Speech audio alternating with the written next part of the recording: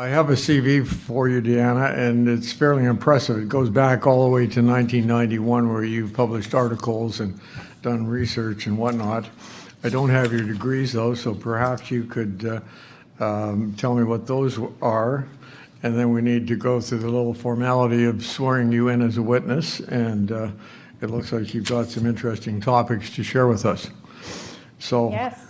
For sure. So you asked about my my educational background. So I studied at McMaster University, which is the home of evidence-based medicine, and was trained as such.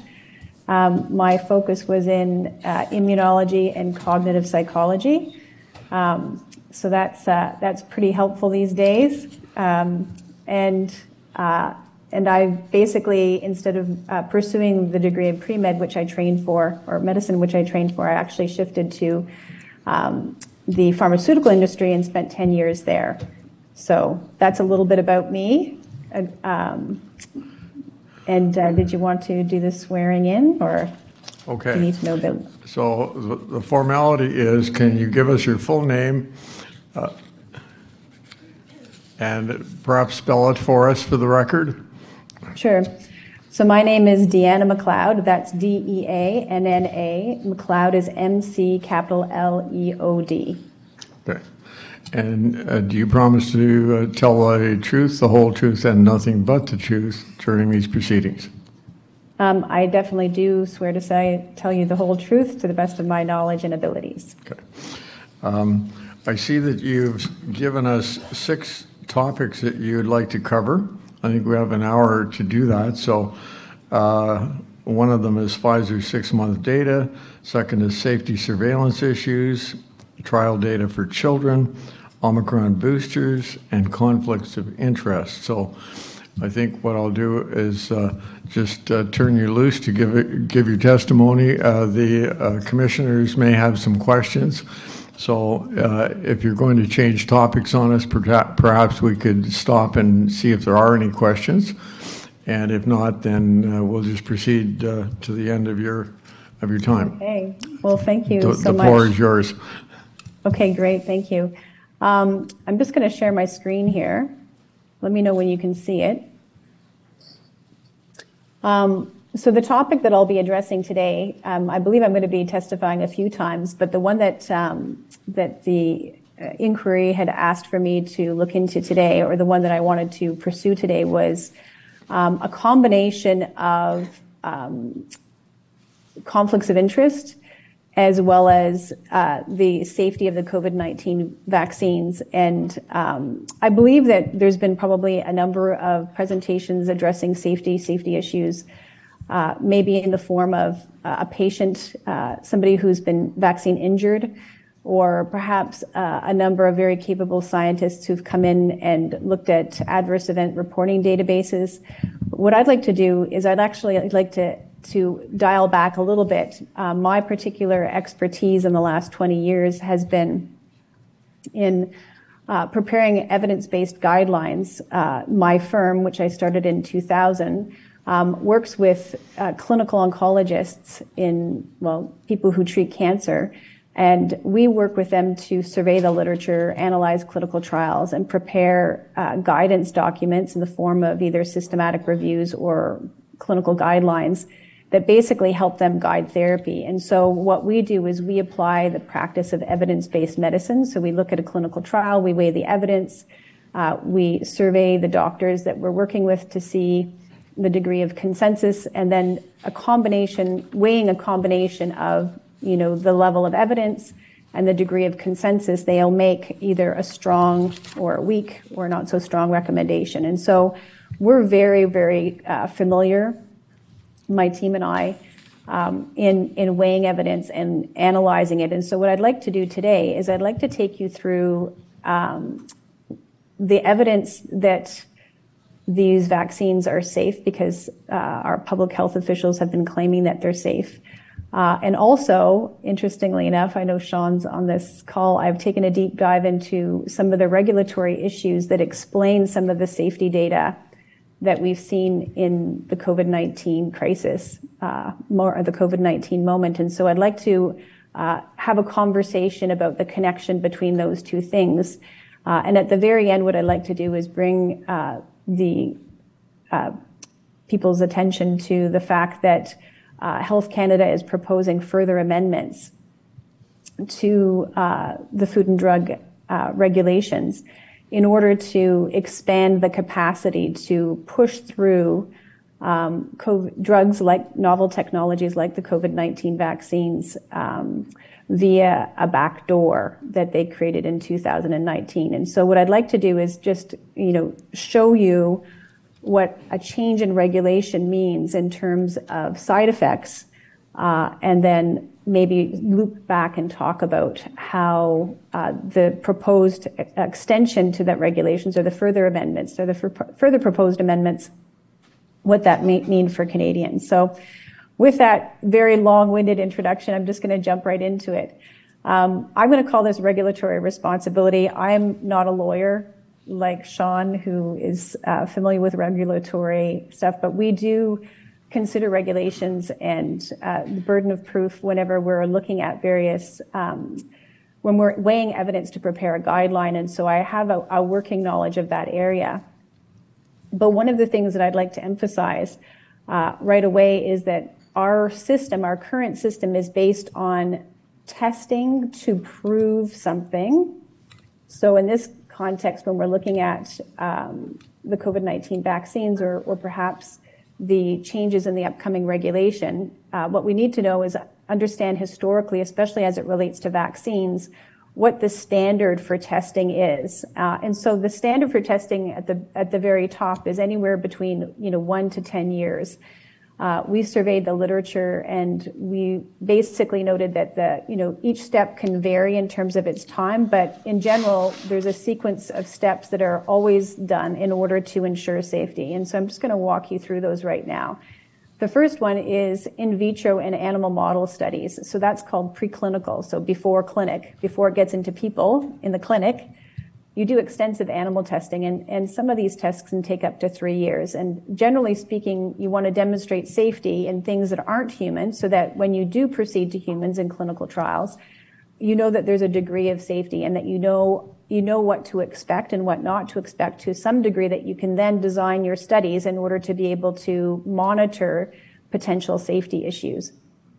And so we like to call it, you test safety in cells, tissues, and animals before you move on to humans. And that has been one of the cornerstones of our clinical development process, has been to do that. And so when a regulator, Health Canada, wants to consider approving a drug, the pharmaceutical company or the manufacturer will submit a dossier of clinical trials, and they'll need to prove, generally speaking, that the preclinical data doesn't show any concerning safety issues. And then when they go to clinical trial, the ethics boards will allow them to go to clinical trial to see if the preclinical data is sufficiently safe or there's no safety signals, and they'll allow them to go to a clinical trial, and they'll make sure that that clinical trial is appropriately designed in order to be able to monitor potential safety signals that showed up in the preclinical data.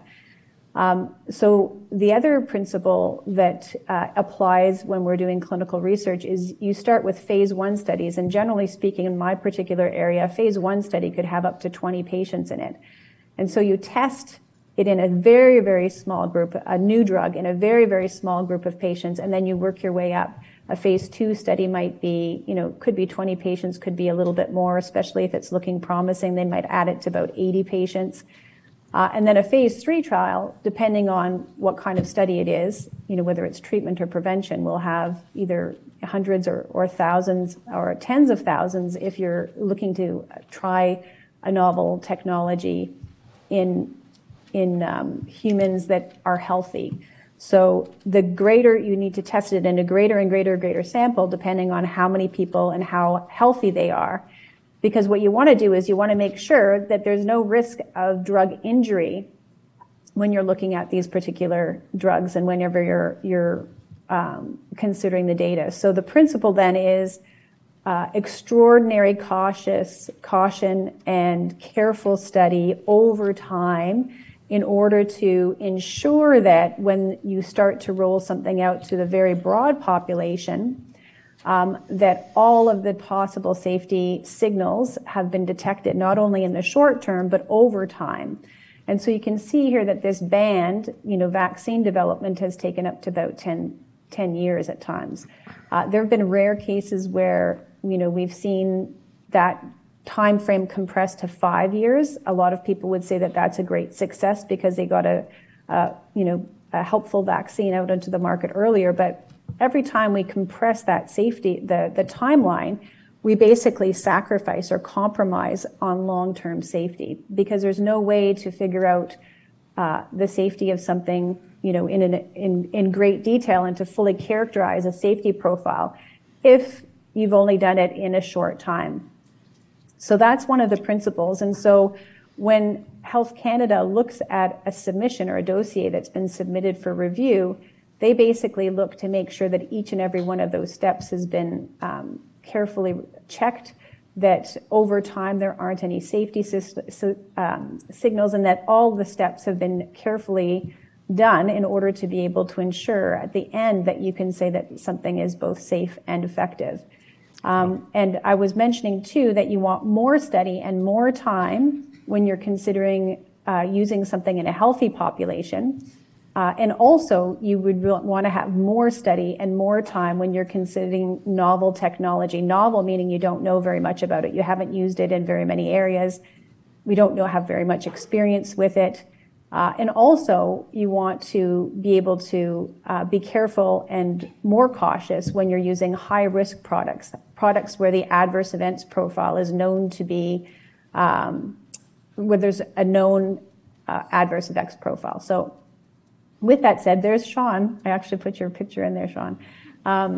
So basically this is something that he wrote that I read recently, and it's the test that you would need in order to be able to allow for a drug to be authorized in Canada. And so he's, of course, given many presentations on this, and so I don't really want to go into it much further than to say that in order to get authorization to market a drug in Canada, a manufacturer must meet the test that a drug demonstrates both safety and efficacy and that the benefits outweigh the risk. And so just with that in mind, that is our prudent, cautious regulatory framework, which sets a very high standard and protects people from potential drug harm by having that high standard. So I just want to step into my particular area, which is this hierarchy of evidence. And this is going to, make some people's eyes roll back.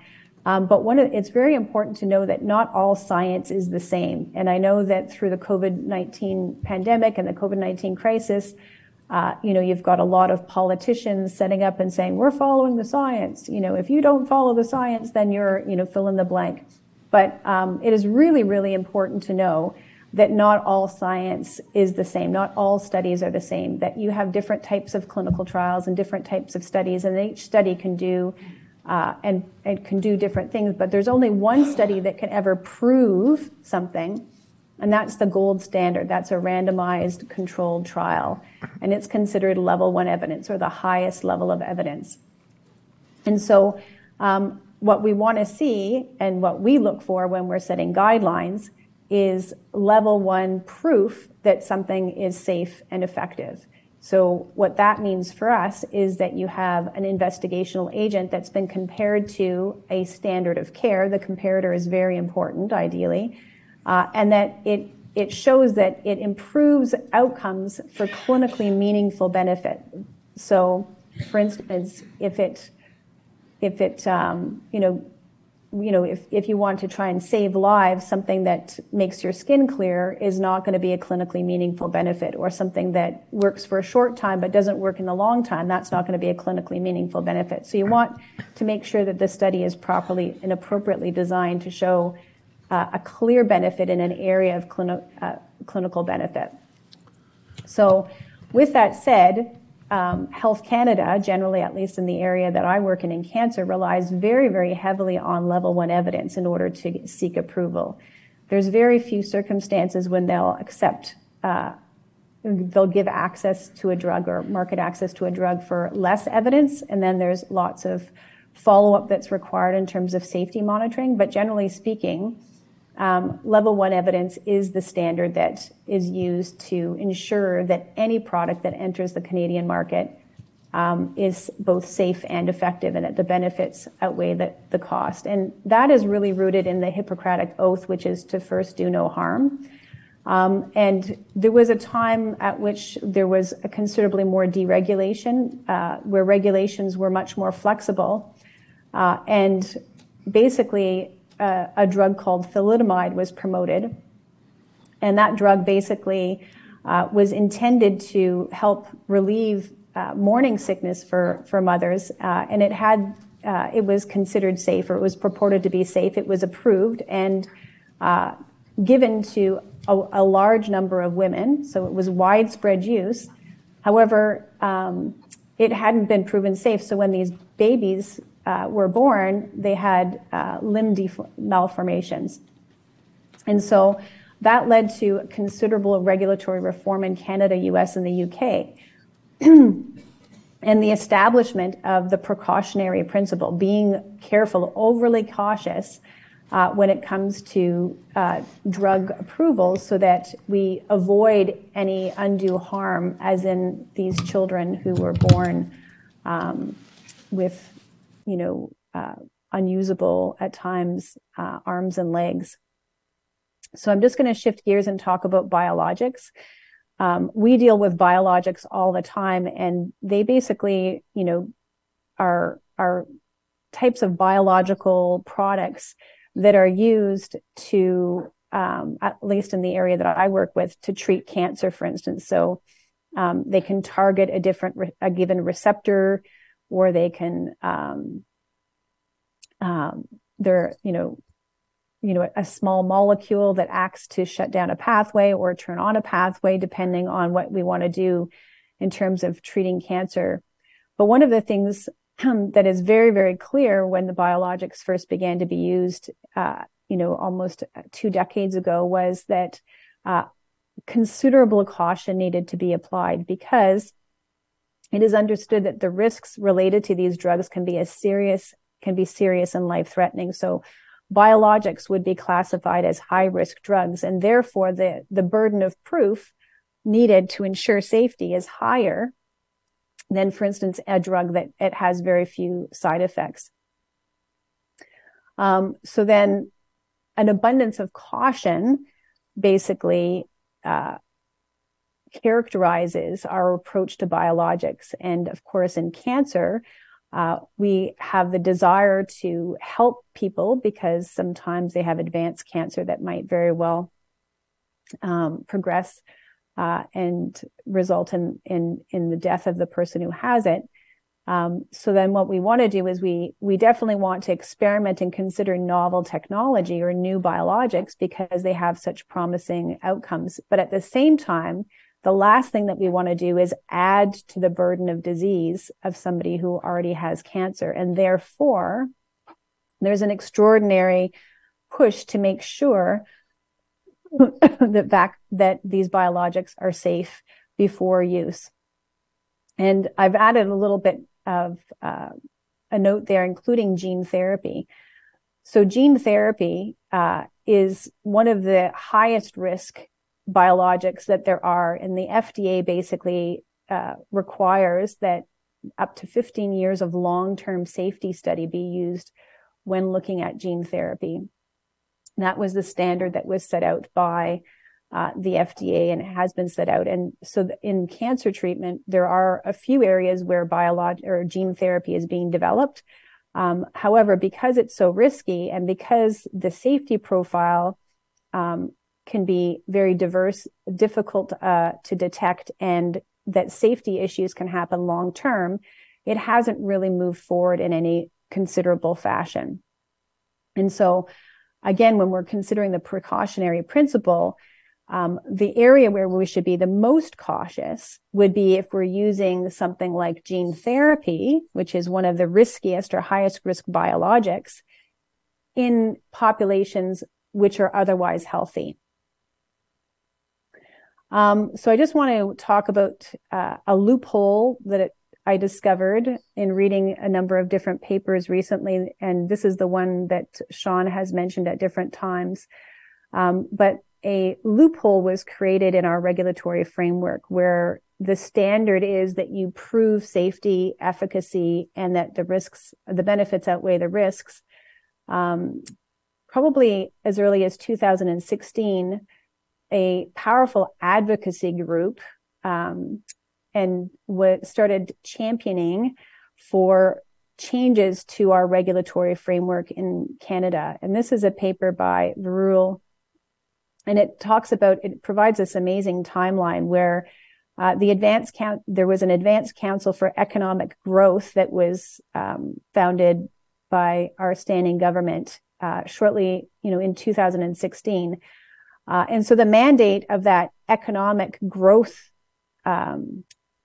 group, think tank, was to basically figure out how you could grow the Canadian economy. Out of that particular think tank came 6 what we would call economic strategic tables or economic tables, where they would basically sit down and say, the health and biosciences table, for instance, the health and biosciences and economic strategy table is one of them.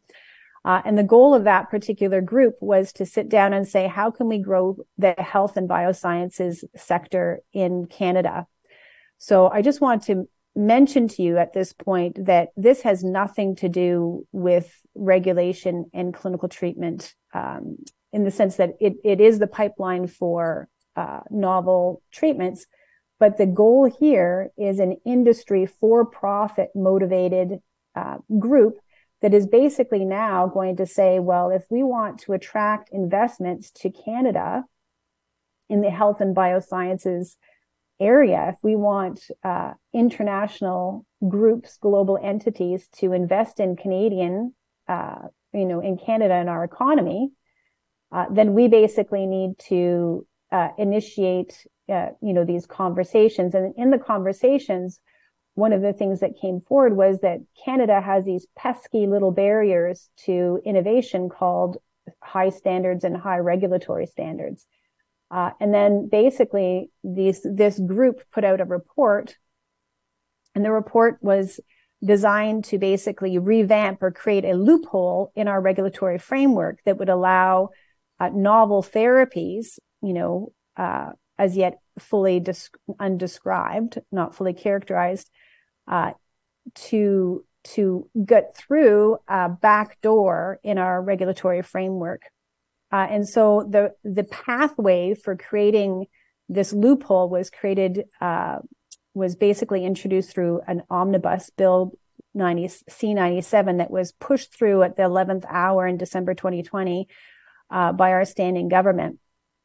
And basically the goal of that particular bill was to allow for an exception clause, it's like a loophole, an exception, a backdoor, whereby the minister could designate certain drugs as exceptions to the rule, and that they could go through a different type of pathway, not that 10-year pathway that is so pesky and a deterrent to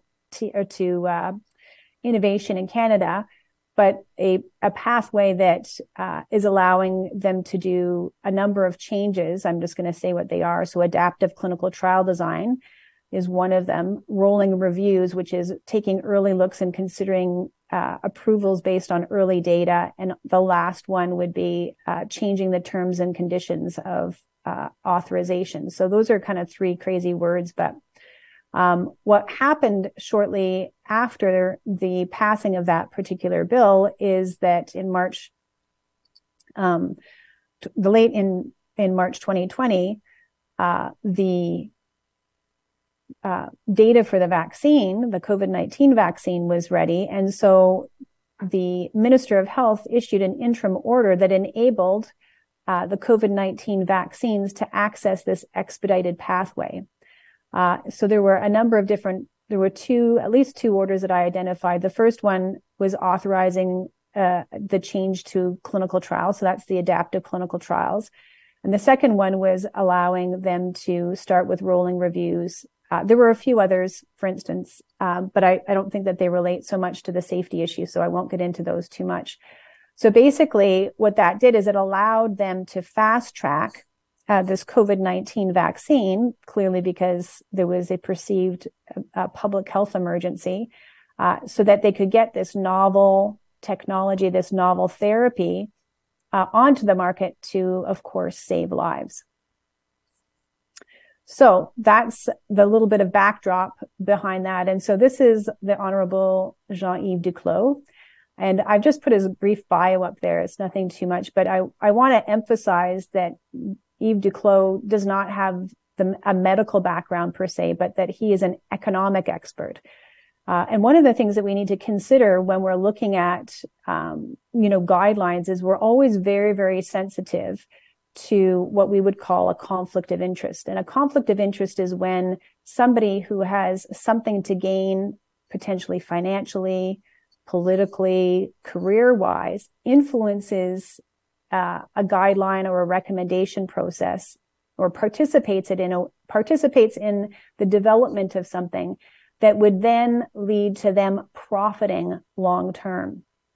So we've already learned that our government had a intention to grow the economy, and that was the impetus for regulatory reform. It wasn't because our regulatory system wasn't doing a good job keeping people safe. It was because it was a corner of the government that basically wanted to grow the economy and wanted to attract investment from global entities, and therefore, at the behest of that group and those people who are going to profit from these regulatory reforms, Mr. Yves Duclos, who's an economic expert, basically allowed the process of regulatory reform to actually begin. And he's the one that issued the interim order that allowed the first product to go through this new framework and access this pathway of expedited review. And this is a little bit of Could I just ask you a question, please? Sure. Was there any mechanism for fast-tracking this type of a vaccine prior to Duclos doing this? That's a really good question. So in my particular area, which is cancer, there is something called an NOC, Notice of Compliance with Conditions, which is kind of like this pathway, but it's used very, very exceptionally and only in small groups of people with very rare diseases where there's no other option. Okay. Was it ever done in the past, or was it ever used in the past? So the Notice of Compliance and with Conditions has been used for rare diseases in the past, but this particular regulatory loophole, this backdoor that was created, the COVID-19 vaccines were the very first novel, or what they would call advanced therapeutic, to move through this system. Yeah, the timeline is fascinating here. Yeah, it is. So this is just text from the announcement about this advanced therapeutic pathway that they created, and small text, and we don't have a lot of time, but I do want to highlight a few things. So one of the things is they want to ensure high standards of patient safety, product quality, efficacy, and effectiveness. So that's stated in their thing.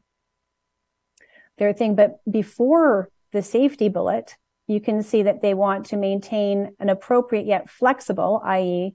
being able to lower the standard or increase the standard depending on what they would like to do, regulatory oversight, or maybe we'll have some oversight, or maybe we won't have some oversight. So the flexibility and oversight is the thing that's emphasized here. And then the second one, which should be very concerning to everybody, is the second bullet point is to promote innovation. So that is not a health-related outcome whenever you're considering that the impetus for this change is because there's a group of people in Canada that basically want to increase their profits and draw business to Canada. Now, in the actual document, and I don't have that here, one of the things that they say is they want to, this flexible regulation that they're saying is they want to move beyond meaning they want to do away with the gold standard randomized controlled trial. So what we need to translate that and say is, we don't want to have to prove that something is safe and effective, or that the benefits outweigh the risks when we're seeking authorization of our products. We want to be able to move our products through, and we want you to give us a regulatory nod, even if we haven't proven them to be safe, and even though the benefits don't outweigh the risks. And I want to highlight the last one: reduce barriers to bringing ATPs to market. So the barrier that they're referring to is, they say, we want to reduce the regulatory standards that we need to bring these advanced therapeutic products to market in Canada. And one might, when they position it as, we want these products to get to patients in need faster, right? And so they put themselves in the position of champion and people who are life-saving. However, one of the things that everybody needs to understand is that the difference between early market access and late market access for a pharmaceutical company can sometimes be billions of dollars.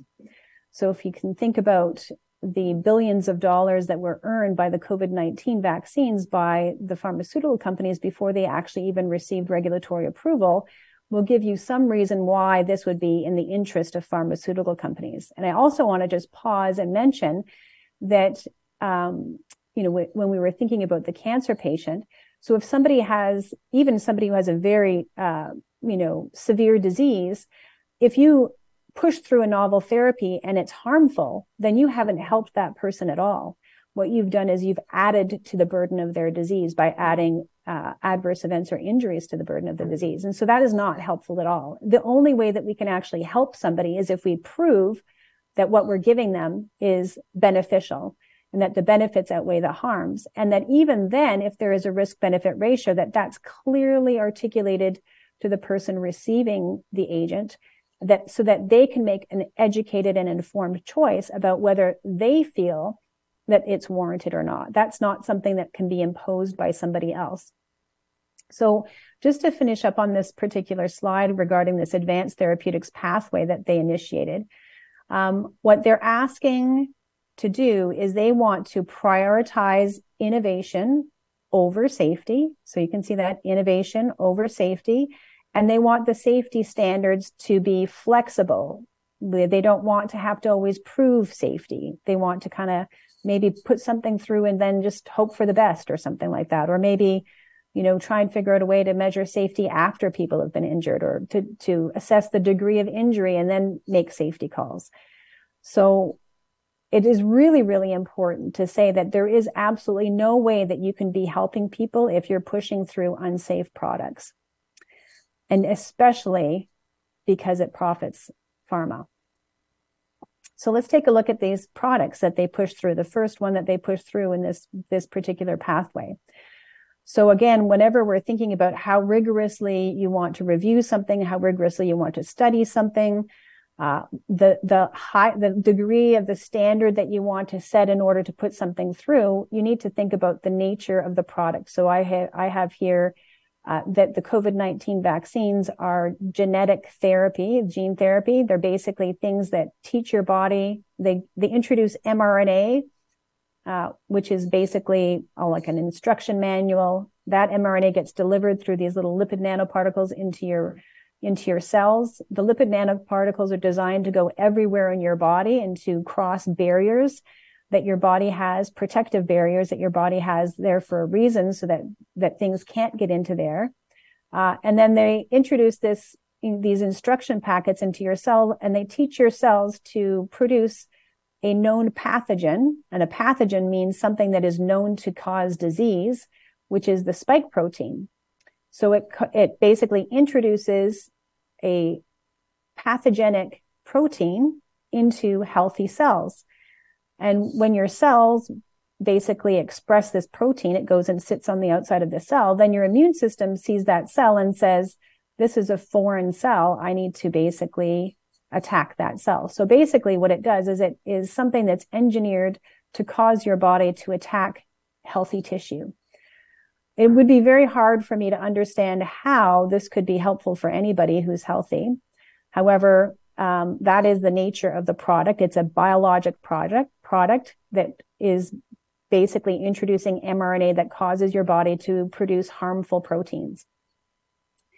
It was known before in the early data that it could have caused, we also know this for sure now, that even in the very, very early studies, that this could cause clotting, right? And it is very easy to measure clotting or the potential for clotting in the blood before clotting actually happens, called a D-dimer test. We also know that it causes inflammation. So based on all of these things, what we should have been doing is putting this into extensive years of testing to ensure that we can produce something that is very safe by careful study. So careful study, then at the end, when it passes the test, then we can call it safe.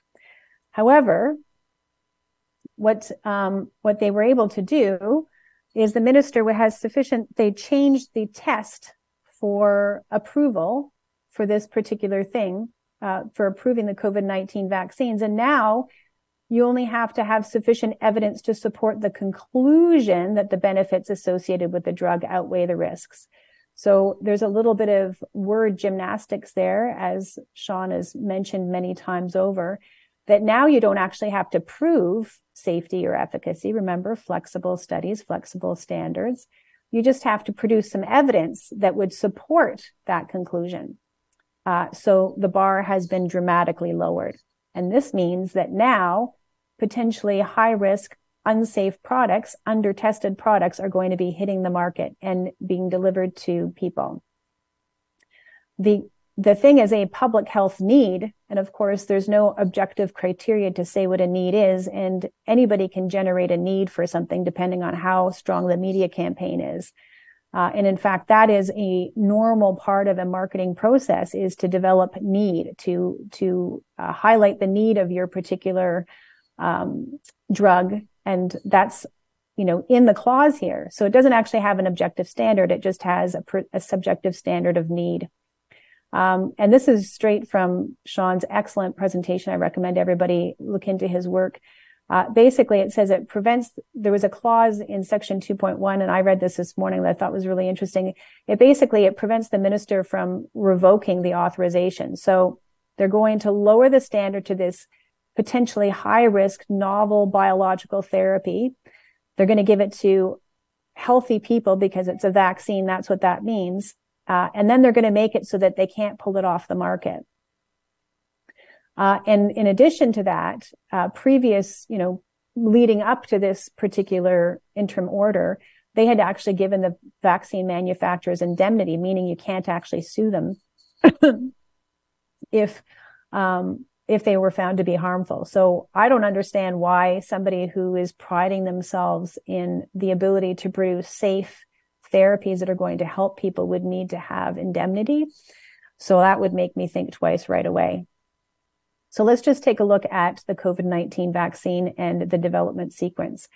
So you can see here that whereas the norm would be, 10 years at the outset, and we're going to be trying a novel biological therapy, high risk, with known adverse events, then I would say that the appropriate thing would be 10 years, if not following the FDA guidance of 15 years of testing.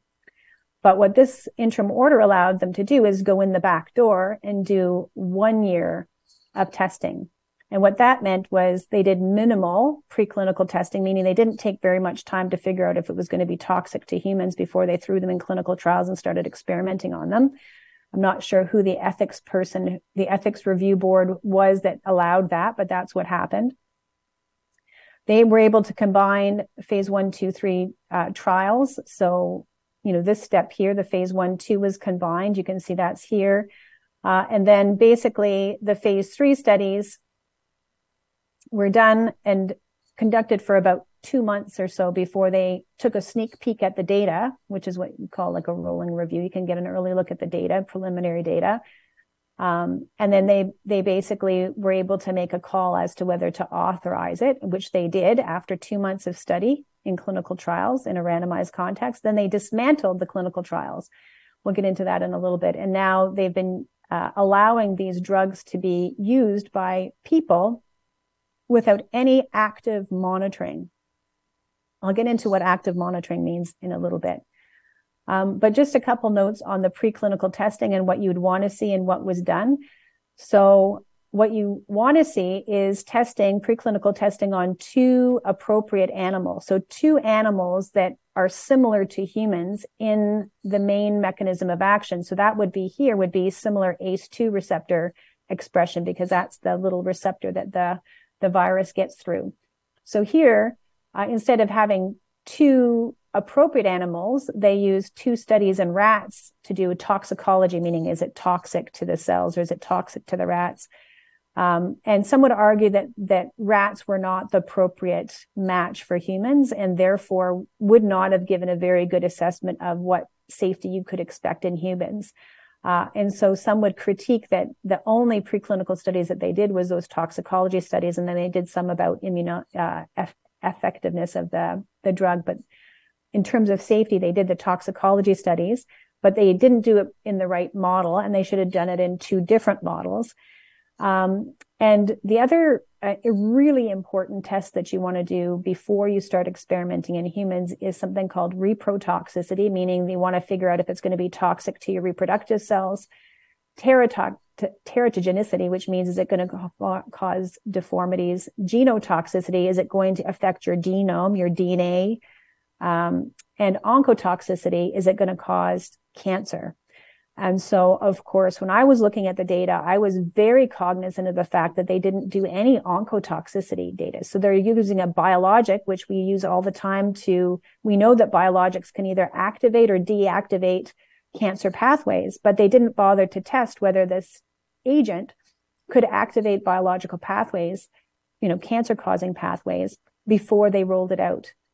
Before they started testing in humans. And even to this day, I don't think that there's any oncotoxicity studies that they've used. And so we may not know. But the key thing is that the reprotoxicity studies and the teratogenicity studies were ongoing at the time of authorization. So not only did the authorization of clinical trials, so they basically allowed them to start testing things on humans before they actually did the proper assessments to make sure that the products were safe.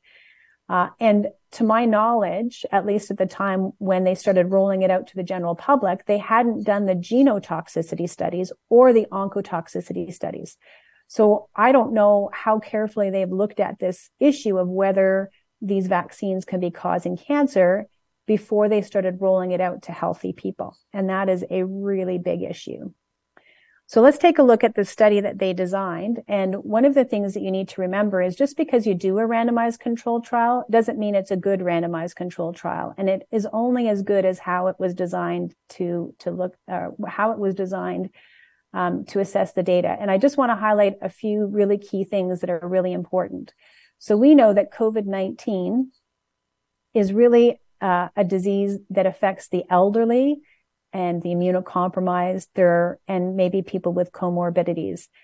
And they tested this particular drug in people who were healthy. So you cannot get any sense of whether the drug is going to be toxic to a frail elderly person or a person with comorbidities if you're testing it in healthy people. So the only data that they had when they rolled this out was data in healthy people. And so therefore, they rolled it out to high-risk groups with very, very little data. They had some elderly patients. They had a very small part that had comorbidities. But for the most part, it was untested, completely untested in high-risk groups based on the phase 3 trial that they used. I'm not going to get into too much more. All that I want to do is I want to say that they measured. The only measurement that they used, the ultimate measurement, was basically, did it produce antibodies 7 days after the second shot? So that's called a point-in-time analysis. And so the benefits of the vaccine were only ever measured in one point of time, and nobody knows if they were helpful or harmful leading up to that point in time, or if they were helpful or harmful after that point in time. So to approve a drug based on one time point is outrageous. And And in terms of safety, they only actually followed people up for about 2 months. So not the safety data for all the people hadn't been actually even collected and organized before by the time they wrote their first report. And based on that preliminary safety data, remember that I would have wanted to see 15 years of study for a novel technology like this. And they have 2 months, well, let's just say a year, and their randomized controlled trial, which is the only way to prove safety, was ongoing for 2 months.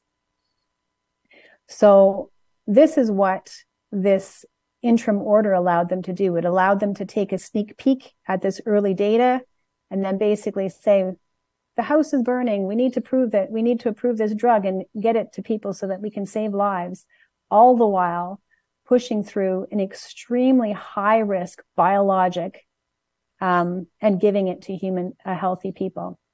Now, this is just a little bit of the profile of the people that I would have been looking for. I would have wanted to see extensive testing in these groups. So again, we talked about the fact that they tested the wrong population, but I would have wanted to see testing in people with comorbidities, because we know that if this particular agent activates pathways for inflammation, then people with comorbidities, which generally have high inflammation backgrounds, might be more affected, might have more side effects than, for instance, other people. So I would have really wanted to see a lot of good, careful study in people with comorbidities. Teens and children, I would have wanted to make sure that this is not going to cause cancer and that this is not going to cause infertility in this group of patients, and so that, or these group of people. So I would have wanted to see extensive testing in small groups of people before we rolled it out. Pregnant women, babies being developed, extremely sensitive time of life. Any significant changes during that time could cause considerable long-term harm. I would have wanted to see extensive safety testing. They weren't even included in a randomized controlled trial. The frail elderly, almost anything that's toxic could kill a frail elderly person. They were not well represented in the trial. And then these were rolled out en masse indiscriminately in our long-term care facilities as a means of protecting them. So we're giving potentially harmful high-risk agents to frail elderly people. And then again, the COVID recovered, because these people's immune systems have already been activated and can identify the pathogen. So it would be reasonable to think that they're going to have a stronger immune response. Again, we've talked about the preclinical. They didn't do the oncotoxicity, the reprotoxicity, the genotoxicity. So how we could ever even conceive of giving these to people of childbearing age or children is beyond imagining.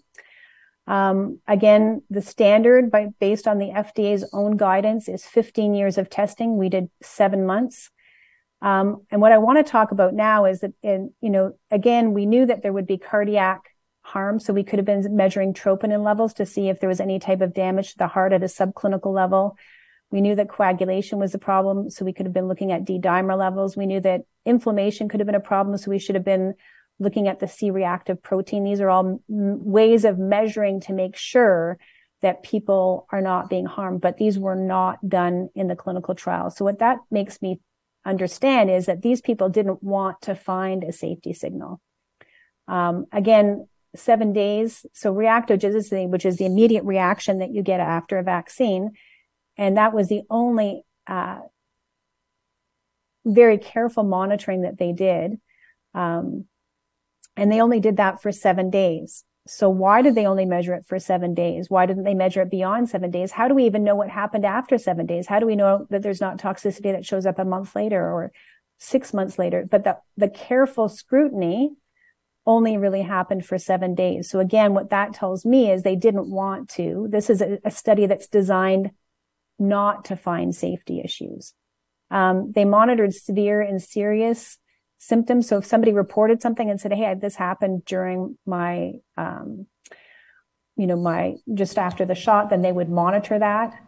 But that's different than actively monitoring them where you solicit things. Did you have any cardiac problems? Did you have any inflammation protests, et cetera, et cetera, et cetera. So they weren't actively engaging the patient to find out if there were anything above and beyond just immediate flu-like symptoms. So again, the moment they approved the vaccine, They basically dismantled the randomized controlled trial. This is a trick that people use in order to be able to, again, hide any type of long-term safety issues by dismantling the placebo group, which means that you unblind the trial and you offer the placebo group the vaccine.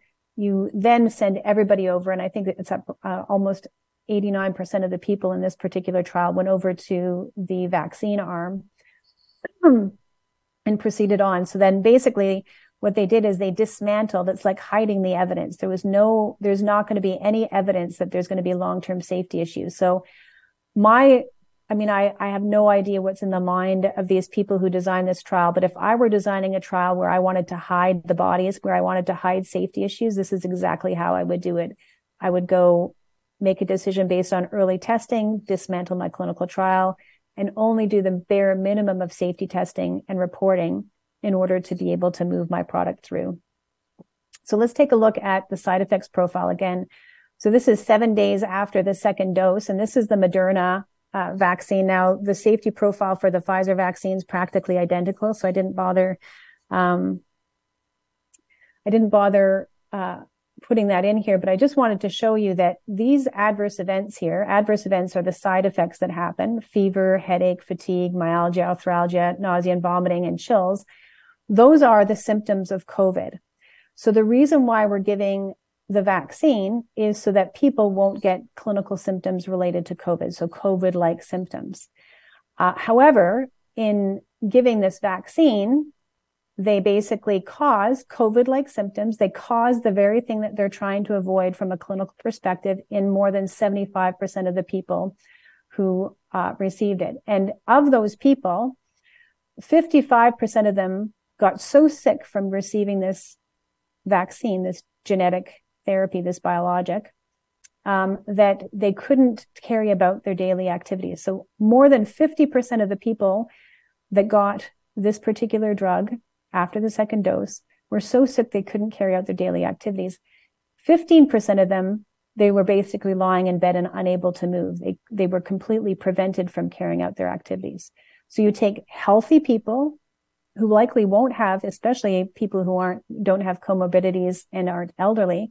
You take healthy people who can easily get through COVID, and you cause 55% of them to be so sick that they can't carry out their daily activities, and 15% to be so sick that it prevents them from carrying out their daily activities. So when we're looking at biologics, when we're studying them, we always look for the red. The red here is it's called a grade 3 toxicity. And if you have a grade 3 toxicity, you very, very, very carefully only ever give it out to people who it's been proven safe in.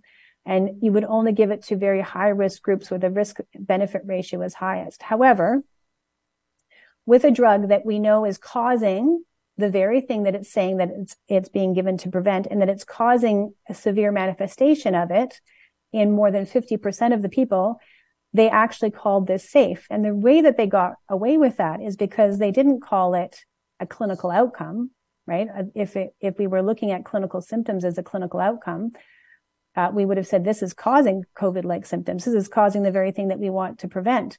What they called it was reactogenicity. By adding a creative label to it, just saying it's the thing that happens after you get the drug, everybody said, oh, reactogenicity, we don't need to worry about that. But in fact, the reaction to this drug is so severe that I would have written a strong cautious sentence, recommendation in a guideline that we would be developing, saying that this should not be given to anybody who's frail or elderly or anybody who is concerned. So the fact that they started giving this to healthy people, including people of childbearing age and teens and children, is incredible. So just to note, this is what they were doing. So severe adverse event interferes with daily activity, requires medical care, and an ER visit or hospitalization. So this is what somebody looks like if they've had a severe reaction. A serious event, as described in this particular thing, requires inpatient hospitalization, was life-threatening, resulted in death or persistent disability. So we know that 15% had severe adverse events. But I want to take a look now to see what the data tells us in terms of like immediately after they had severe adverse events. But whenever you look at everything all together, the solicited and the unsolicited adverse events, the vaccines were purported to be very beneficial because 91% of them, they said that we were 91% effective. That's a relative risk change. It's basically just the difference between two numbers. It's definitely not that meaningful whenever it's a preliminary study that's only 2 months along and you're only looking at one point in time. But what makes it really not very interesting from a clinical point of view is that the absolute change between the two groups was only about 4%. So even at 6 months, which is what this data is, only 4% of people even benefited from that vaccine. But ironically speaking, if you were to consider the side effects profile that we know, this difference, the difference between 850 and 77 were the people who didn't get COVID, but everybody in the vaccine arm pretty much got COVID-like symptoms. So, it's a little bit of a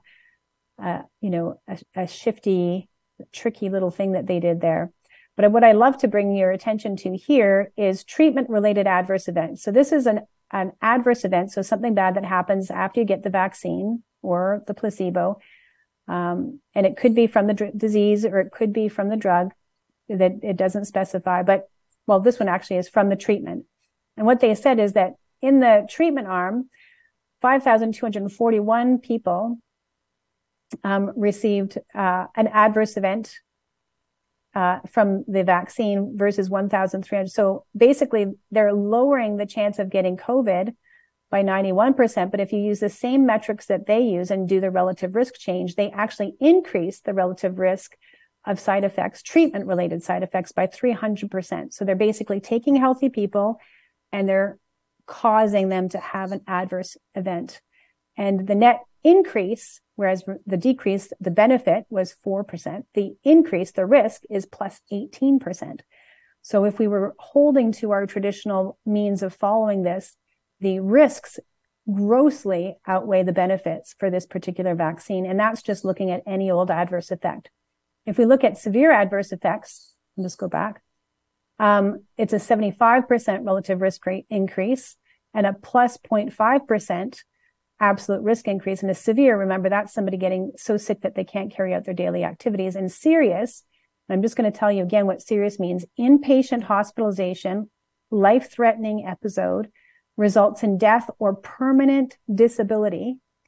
You have a net increase between the two arms. Now, if COVID was so dangerous that it needed to be treated in everybody, then the serious adverse events, serious outcomes should have been higher in the placebo arm, and we should have seen lower in the vaccine arm. But what this is telling me is that this vaccine is more toxic than, or the manner in which we're doing it, vaccinating healthy people with this toxic substance is causing more harm than good.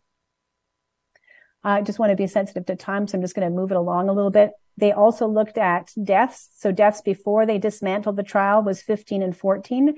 So again, you would have to say that that's comparable. So you could never argue at the time that this was authorized that this is saving lives because it was comparable between the two arms. But what's really concerning is why, if you have healthy people and you're measuring this 6 months later and one arm is getting COVID, which is deadly, and they die, that would explain why you have deaths on the placebo arm. But why do you have so many deaths on the vaccine arm in healthy people after 6 months? That's unusual, even if in a sample of 40,000.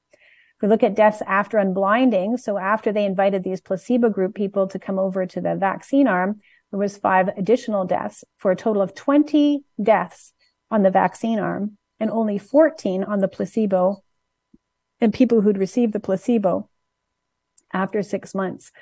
And again, this particular part here where they talk about the 5 additional deaths, instead of making that very obvious and bringing it into the text and reporting on it in their conclusion, which is what they should have done if they wanted to, make sure that they were being abundantly cautious and protecting people, was they should have basically written that up in the front and included it in their conclusions, but instead they buried it in the text. One last thing that I want to highlight is if you look at the deaths, the cause of deaths, you can see that there was those from a cardiovascular nature. there were 9 cardiovascular deaths on the vaccine arm and 5 on the placebo arm. Now, you can't conclude anything clinically from that, but what I would have said is we need increased monitoring for cardiac problems moving forward, and that this should not go out without more careful study. And yet what we did was we rolled it out. So again, if we remember what our test is and what the conclusion of the study is, so I've walked you through the phase 3 trial results. And so our traditional regulatory system would mean that we'd have to prove safety. So we haven't been able to prove safety because the study actually proved the opposite. And yet here is the conclusion of the initial paper from the New England Journal of Medicine that was used as evidence to support the conclusion that the vaccines were beneficial. It says the 2-dose regimen of the Pfizer vaccine conferred 95% protection against COVID-19 in persons 16 years or older. Safety over a median of 2 months was similar to that of other viral vaccines. So they didn't make any safety statements. They just sidestepped that altogether. They didn't prove safety. In fact, what their study did was disprove safety, but they failed to actually highlight that. So I just want to talk about something called risk management plans. So could I ask just 2 quick questions here? Sure. This data looks very similar to, I think, what they came up with in the U.S. Were there separate studies done in Canada? Unique studies here? That's a really good question. So again, remember how we were talking about global pharmaceutical companies? Basically, they have global pharmaceutical companies developing these products. And then basically, our government wants these global pharmaceutical product companies to invest in Canada.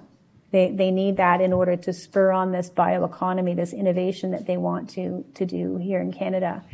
And so the whole impetus for changing the regulatory framework was to allow more innovation or more investment or to give more leeway to these large pharmaceutical companies. And interestingly enough, it's those very same large pharmaceutical companies that are asking us to lower standards of regulation that designed this trial. Well, that was going to be my next question. I mean, the Canadian government has spent billions of dollars buying these vaccines, and my understanding, I think, is that they're coming from somewhere else. They're not being produced in Canada.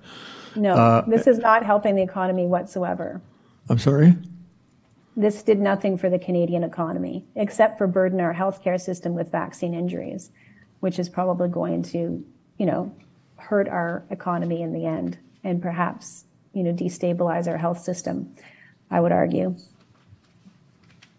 Okay. So I just want to continue on, and I want to talk about something called a risk management plan. So again, the normal pathway is that you have a randomized controlled trial, that it is continued right to its full, that it's completed in its full, that it's well designed, and it's designed to prove something that's clinically relevant and completed. And then at that point, they submit their dossier with all their complete safety results, their complete efficacy results, and then the regulatory official basically starts to evaluate it and basically either authorizes them or not based on whether they meet the test that Sean has described previously.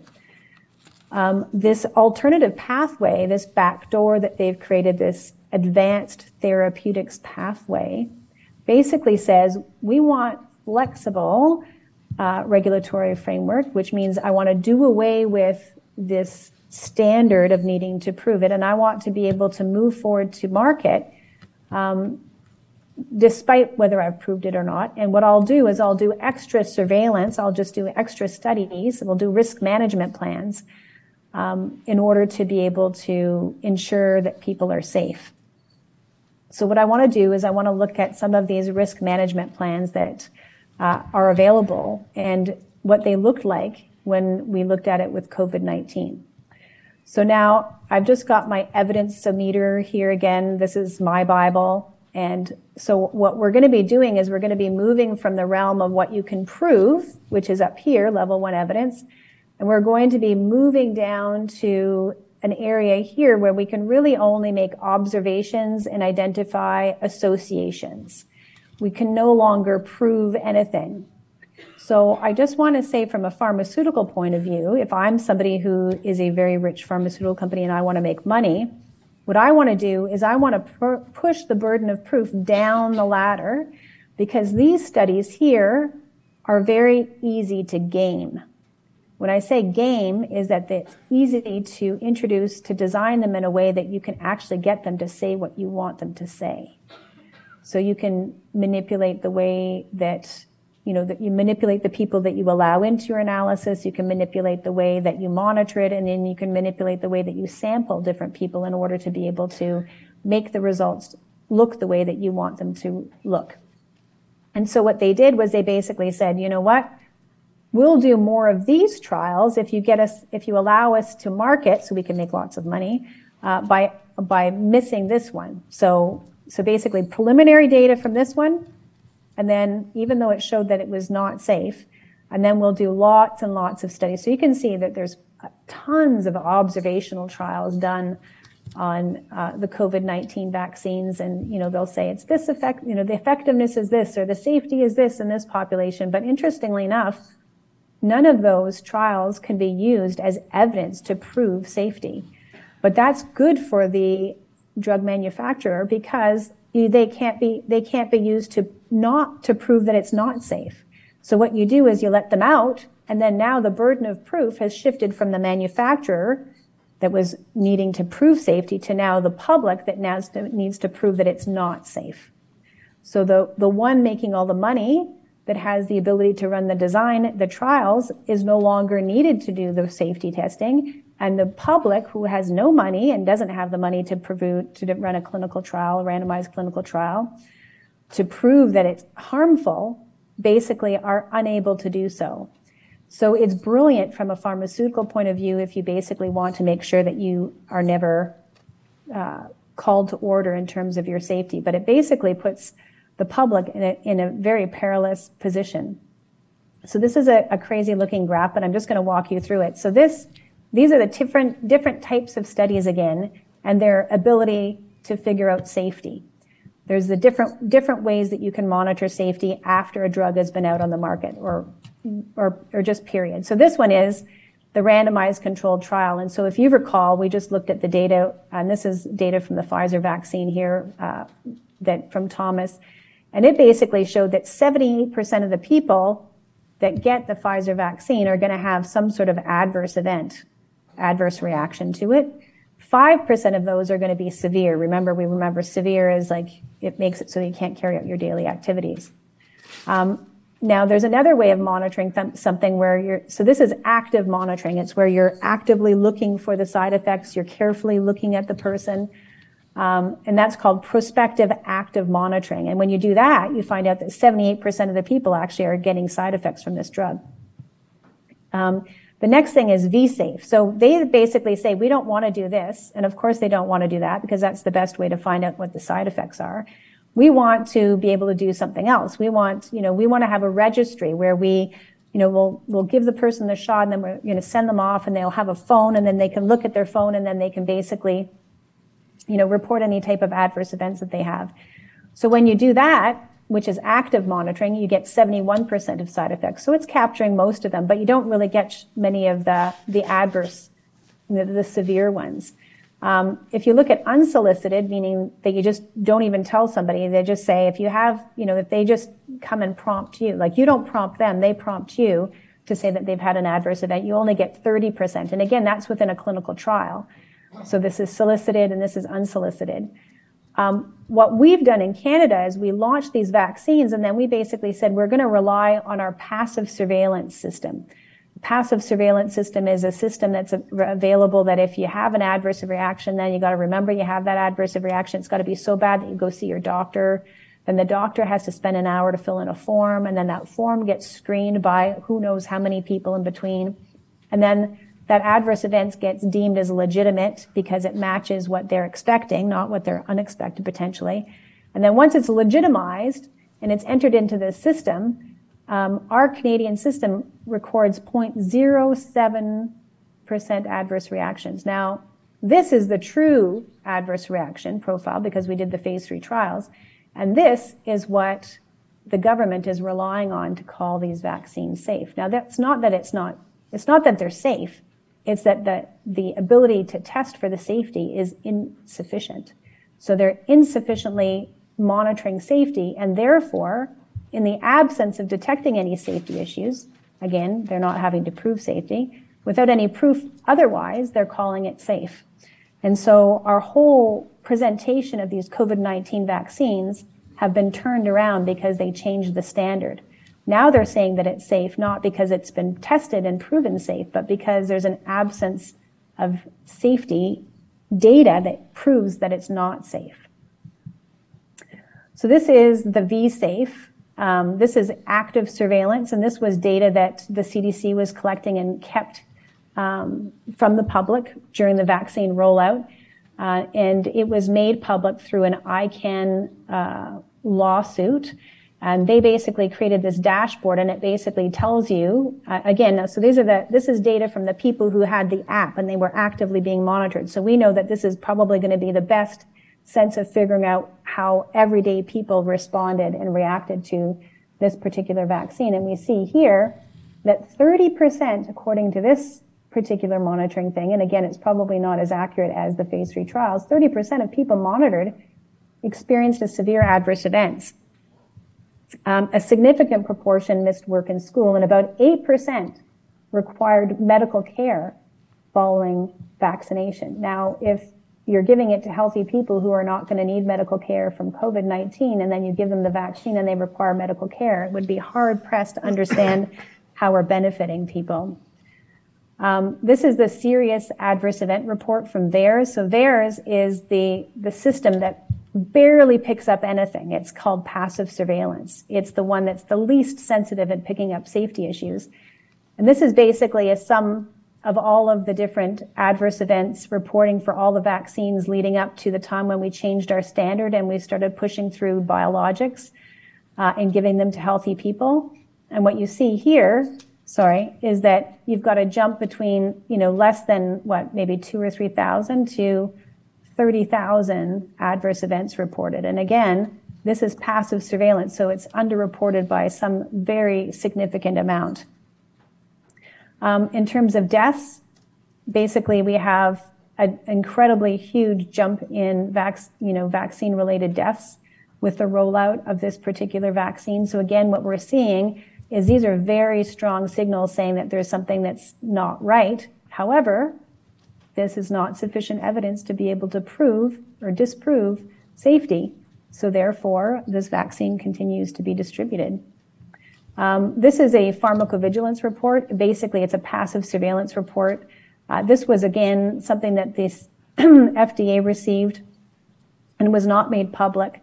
And it was available for about it measures the adverse events, again, passive, unprompted. People have to work really hard to get their adverse events reported. So they suspect that they had a vaccine injury, and they report it to the company, and the company basically creates this report.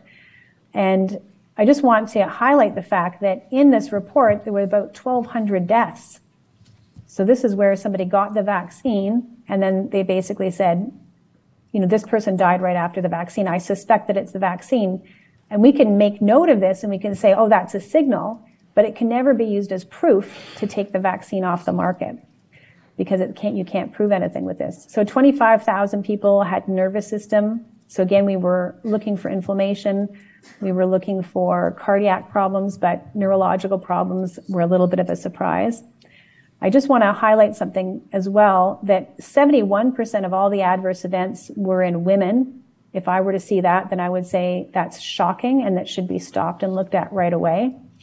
64% of the adverse events that were severe, that were reported, were in groups that had little risk of any severe COVID-19. So, these were people who didn't even need the vaccine. And 64% of the ones were in that group of people. And, what they said is that, we monitored it for 7 days and it looked good. It was great. And so that what they didn't say and what showed up in this report is that a third of the people who are injured don't fully recover based on their own data. That's 2.5 months after. So again, I would say this is lots of evidence that it's not safe, but again, not enough evidence to prove that it's not safe. I think I'm a little bit sensitive for time right now, so I'm just going to jump along here. This is about boosters, and particularly boosters in teens. So again, the primary series was the first 2 doses, and the third dose is called a booster dose. And again, we're not surprised that the first dose was about 60% of people had adverse effects. We are familiar with our 75% number, but what I want to show is with every single dose, it's like getting COVID-19 all over again. You get COVID-like symptoms. You can see them here and here. But what's really troublesome is the severity of the symptoms over time when you get boosted. So the first one, in terms of being unable to go to school, there was only a small amount. Then it increased to a point where of the people, the teens who are getting their boosters, 20% of them aren't able to go to work or school for the week after they get their vaccine. So again, I'm hard pressed to understand how this can be actually helping children, teenagers specifically, who aren't sick and have no risk from COVID-19. How can making them so sick that they can't go to school be helpful? It's hard to imagine. This is a study by Dr. James Thorpe, and he was looking at outcomes in pregnancy, fetal outcomes related to women who've been vaccinated during pregnancy, and he compared them to the adverse events that happen from the influenza or the flu vaccine. So COVID-19 vaccine versus flu vaccine. It's measured by dose, so they controlled for that. And again, so after the COVID-19 vaccine, menstrual abnormalities, and this is a really weird chart. So what this means is if one is your baseline here, and so if it's to the right of this, it means that the COVID-19 vaccine is causing more harm or there are more adverse events associated with, or adverse outcomes associated with the COVID-19 vaccine than the flu vaccine. And when I'm analyzing a study like this and we're looking at hazard ratios, reporting ratios, go ahead. Deanna, we're starting to run short on time, so... Okay, how about you want me to finish it up? I'll just jump over. Okay. So I am going to jump to this last section here. So I think we've gone through enough data now to say that the problem with a risk management strategy, which is meaning that you move away from the standard of a randomized controlled trial that's able to prove safety to something less than that, you can't prove that it's not safe. And therefore, harmful agents can continue on the market like the COVID-19 vaccine unchecked. And I want to, at this point, raise everybody's attention to the backdoor expansion program that's underway. So right now, in this issue, government issue of the Gazette, Part 1, Volume 156, the government is moving to expand the number of agents that can move through this backdoor.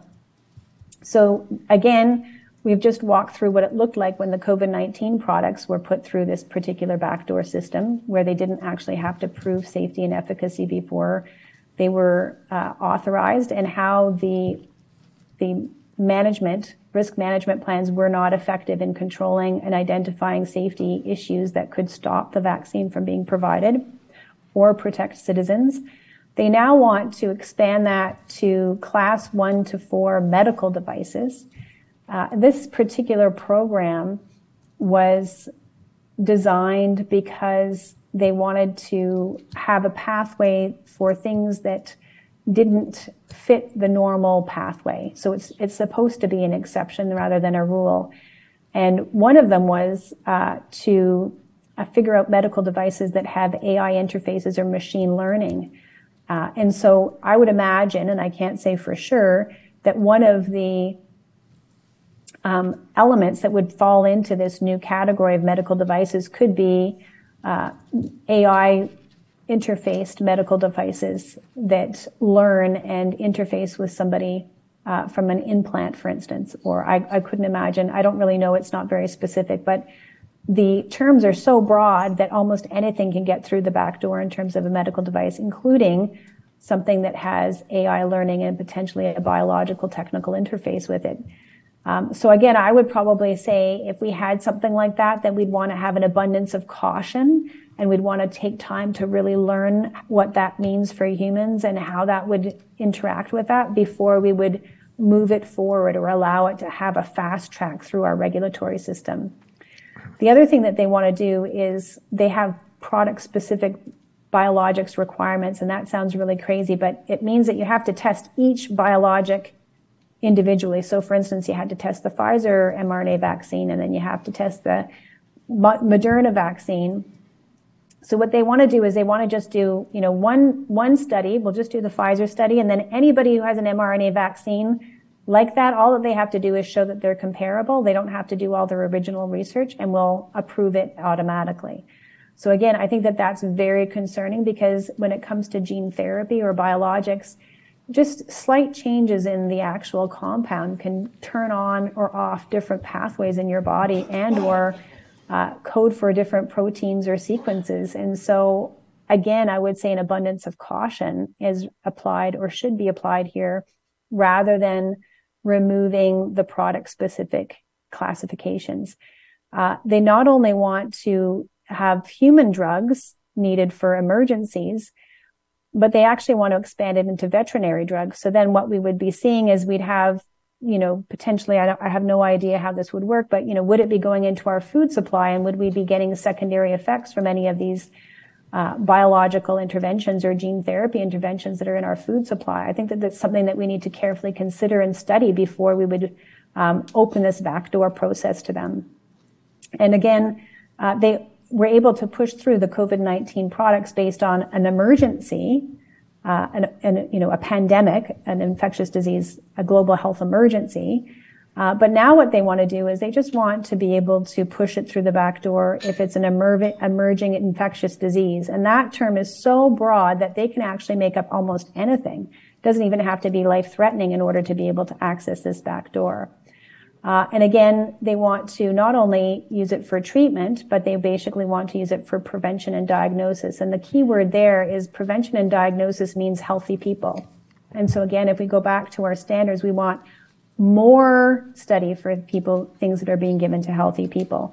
So I just want to say that as the closing thing for my particular presentation is that there's a deadline for being able to oppose these regulatory amendments, the expansion of the back door. I highly recommend that we shut the door completely, especially when it comes to novel high-risk therapies that are being given to healthy people. And you can do that by commenting on April 26th, up to April 26, 2023 at the Gazette. There's a link that I can make available, or calling your MP and saying that you absolutely do not agree with this lowering of the gold standard and this new approach to agents, and especially the fact that they're trying to push through so many agents through the back door now. So we're at a very critical point in our healthcare. Basically, what we're doing by authorizing this back door is when we grant expedited approval to novel high-risk therapeutics without proving their safety, we're basically formalizing the practice of human sacrifice. We're basically saying that it's acceptable as a community to sacrifice the people who will be injured by this on the altar of innovation. And I would say that we need to make a firm moral stance that that's not who we are as a community and as a society, and that we need to go back to absolute standards that protect. And so this last thing is my sister. She was one of the people who were sacrificed on the altar of this innovation. She was a woman who had cared for special needs children, and she died following the vaccine from heart failure. So it reaches us all. And so that's all I have to say. I'm happy to take some questions now. Thank you for your presentation. Are there any questions from the commissioners for this witness? Ken? Sorry. Yeah. She's on the other screen, Ken. There we go. Could I get you to go back to one of the slides you had? It was the one right before the slide that said risk management plan. I want to understand something here. Keep Which going. one? Backwards Okay. still. Keep going. Yeah, let me know when I arrive Keep here. going. A little more. Keep going. One right before that one. Oh, okay. Sorry, I lied. It was, Just let me know which one it is. keep going. Wait a minute. I think that's it. Well, I'm not sure, but I thought I heard you when you were talking about the testing that they did, and you were talking about that they had split approximately 40,000 people into two groups, and they one was a placebo group, one was had received the injection. And then I believe you said, I'm going over what you told me, and then I'm going to ask you a question about it. And then you said that that test went on for 2 months, and then they took the placebo group and gave them the shot, so they eliminated the placebo group. Yeah. And this was for, of course, you're doing this to test the safety of this product, correct? You're doing this test. And so my question is, if I was evaluating cigarettes in this way, would I have found any of the bad effects that cigarettes have on people in testing it for 2 months in a group of 40,000 people? So if I would have tested cigarettes for 2 months, would I have known that they cause cancer, they cause heart disease, they cause whatever the heck else cigarettes cause? So using this protocol, is it theoretically possible you could have approved something that, like cigarettes, to treat it? Oh, cigarettes would have definitely been approved. I mean, you could probably make a study look like you could probably make a study look like cigarettes are helpful, right? I'm not sure what your endpoint would be, but you certainly wouldn't be able to find the long-term safety studies that we found. You know, the safety issues that we find, right, with cigarettes using this. In fact, I'm hard-pressed to think of one trial for cancer where they've only studied something for 2 months. We would have never, ever accepted a trial that had 2 months of data and then was dismantled. We would have basically said that the outcomes from that trial are no longer valuable, and that it would never have received approval, even in people who are, late-stage cancer patients. So to think that they stopped the trial or dismantled the safety component of the trial, the part that is able to prove that it's not safe after 2 months, in my mind, the only thing that is reasonable to think is that it was done on purpose, because somebody who is passionate about keeping people safe would have never done that. Well, you also showed some charts that showed how many people had severe reactions to the vaccine, and you showed in those charts as well some that, and you defined the different levels as if it affected your normal daily routines, or if it made it so you couldn't do your normal daily routines, and so that was charts with regard to the effects of the vaccines. But I'm wondering, are there charts that show that for getting COVID in the first place? In other words, if you we keep hearing about COVID cases that had no symptoms. We keep hearing about all kinds of things. So are you aware of a chart similar to the one you're showing on the screen right now for people who actually got COVID? What's the percentage of them that have no symptoms? What's the percentage of them that can't go to school? And I'm wondering how they compare. Yeah, so the way that you would do that is that you would look at, the people, in a placebo-controlled trial where you're looking at the placebo versus the vaccine, what you're really comparing is people who've received immunity from a vaccine to people who may not have had immunity yet. So this is going to get complicated, but it's a gamed trial. So we know that immunity protects people from disease. And so if you only give immunity to one arm and not to the other, right, then you know that the one that basically doesn't have immunity is likely going to be more sick. However, interestingly enough, in this trial, we know that more people got COVID. This is the placebo arm right here. dose 2 placebo arm. So this is people who got COVID. This is the background amount of people who got COVID. So they didn't get the vaccine. They got a placebo and they got COVID. And there's more of them that got COVID. So that you should say, wow, if there's more COVID, then you should have more adverse events, right? These are the adverse events. So you should have more COVID-like symptoms if you got more COVID. But if you actually look at it, the amount of, the total amount of the symptoms that people get if you were healthy and you got COVID was less than 50%, dramatically less. Most of that was mild. Only, what is it? I don't even know what that is. Maybe 12% of them had something that was enough to make them really sick. And then very, very, very few of them were enough to prevent activities. And then you compare that to people who got the vaccine and prevents activities, severe, right? Red to red, this is dramatically higher. Blue to blue, this is dramatically higher, and gray. So it's incredible that we're thinking that we're giving this to protect people from COVID-like symptoms or COVID symptoms by giving them more COVID-like symptoms. It's incredible. It's mental gymnastics to think that this is how we arrived at saying that this is safe, when we agree that COVID-like symptoms are bad, because that's why we're doing the trial in the first place. Thank you.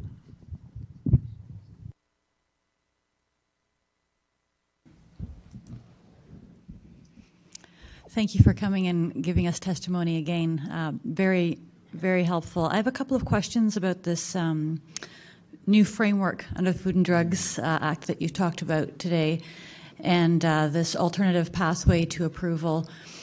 And I'm just wondering, so if a drug is approved by the minister to undergo this alternative pathway, which seems to expedite the process, is there a pathway, or is there some mechanism built into that pathway to bring the safety considerations back into the normal sort of time frame or pathway under the regular authorization process, or is it you just get into this expedited process, and once you have the authorization, you're good to go?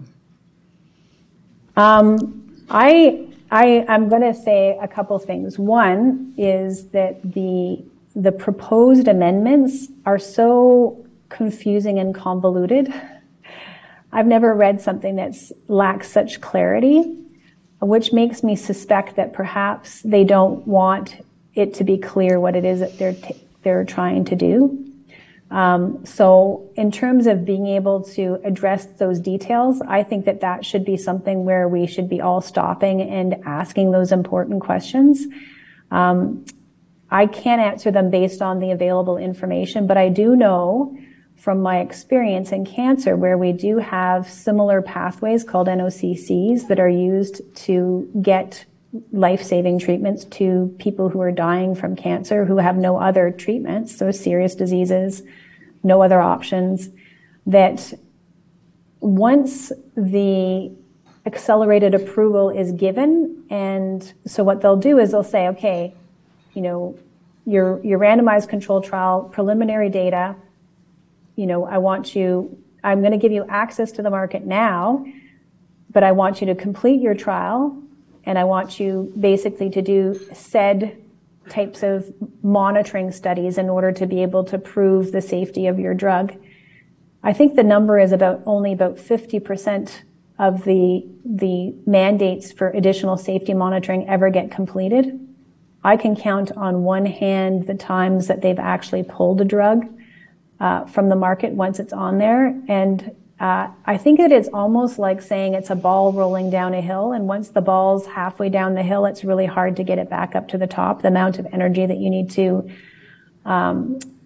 employ in order to get that ball back up the hill, or get the cat back in the bag, or to address everything, and to get all the doctors who thought that it's good to change their mind, it's very hard to go backwards. And so what tends to happen is that these products stay out there for a very long time.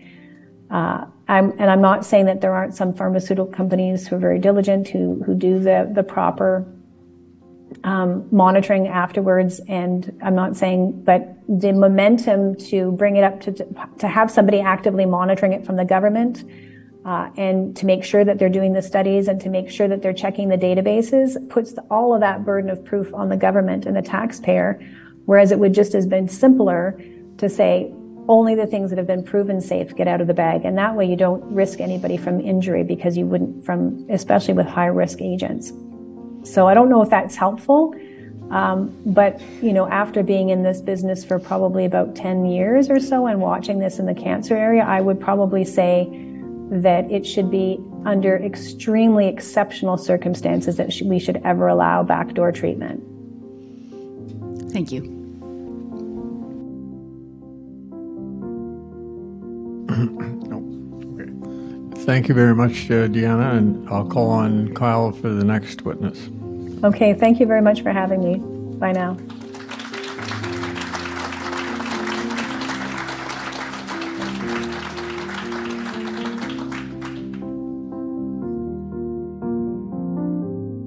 Thank you so much for listening to this broadcast of the National Citizens Inquiry.